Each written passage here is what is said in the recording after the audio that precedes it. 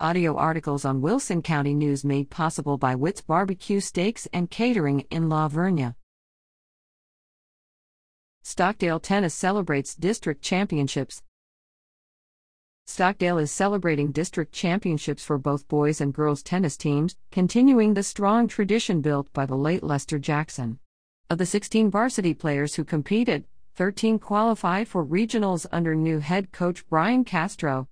Varsity. Boys singles. Ian Wabena, district champ. Boys doubles.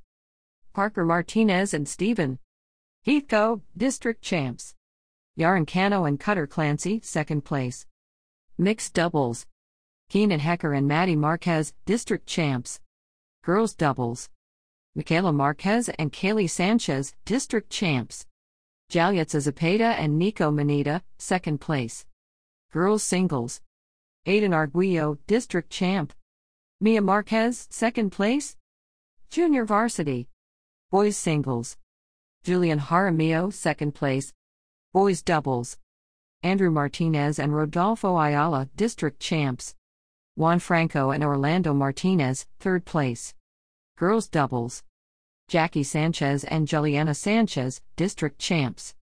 Natalie Portillo and Mallory Fox, second place.